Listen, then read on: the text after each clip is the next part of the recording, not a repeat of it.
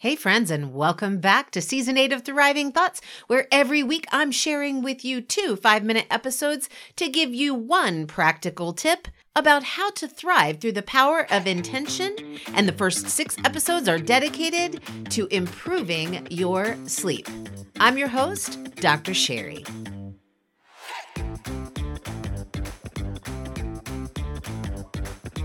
You intend to go to sleep. You even limit the blue light from your smartphone for an hour before you go to bed. You've established a nightly routine, you turn out the lights, maybe you even have a sleep mask.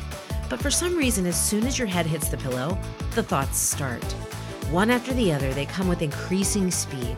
Maybe you manage to drift off for a bit, but then you're jolted awake again by even more racing thoughts. Your sleep is fitful, and you wake up feeling anything but refreshed. Racing thoughts, they swirl around your head, mocking you like Goliath for your failures of the day or your fears about tomorrow. You start to think of all the ways you fell short, all the things you didn't get done, all the words you said you wish you could take back, and the choices you made that you're now questioning. I recently shared a heartwarming visit with a friend over 2, not 1, pieces of gooey, gluten-free coffee cake. As we nibbled, she shared how she frequently felt defeated.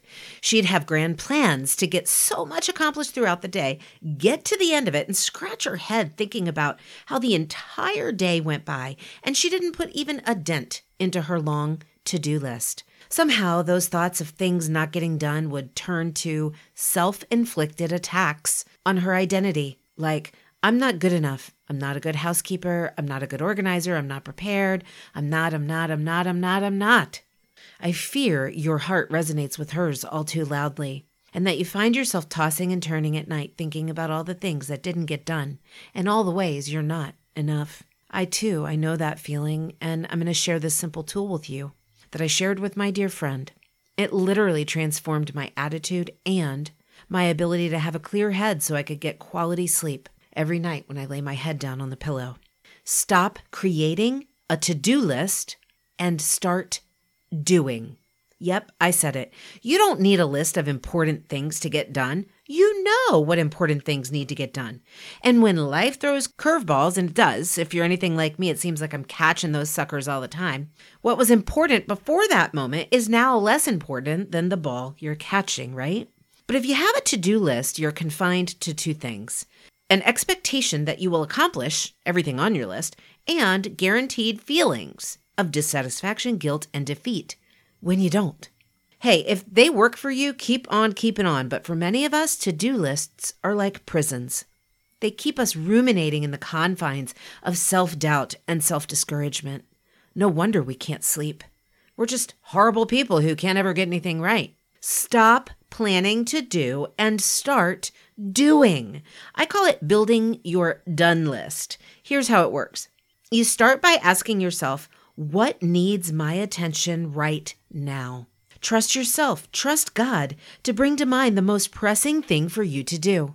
By the way, I once asked myself this when I first started practicing it, and in my best whiny kid voice, hung my head between my knees and cried, I don't know. At that moment, I opened my eyes and saw that my toenails were in horrible condition. So I immediately did by giving myself a quick pedicure. You know what happened? I got something done, and it was actually for myself, and it didn't even take that long. And then I was motivated and kind of childlike excitement about the next thing that I was going to find myself doing, because it was like a build your own adventure, choose your own adventure experience. I got so much done that first day. Yes, the very first day I started to practice it, and I promise you can too. Do the thing that needs your attention right now. The only rule here is that you have to do the thing. No avoiding. Remember, avoiding leads to sleepless nights. But you do the thing that comes to mind right now, not the thing that you thought yesterday would be important today. Once you've done the thing, write it down on a sheet of paper. Now, go do the next right thing. Write that one down too. By the end of the day, you'll have done so many things, and you'll be able to go to bed thinking of all you've accomplished and how more than enough you are. I want to hear from you, so send me your done lists. Don't wait for a new morning to start.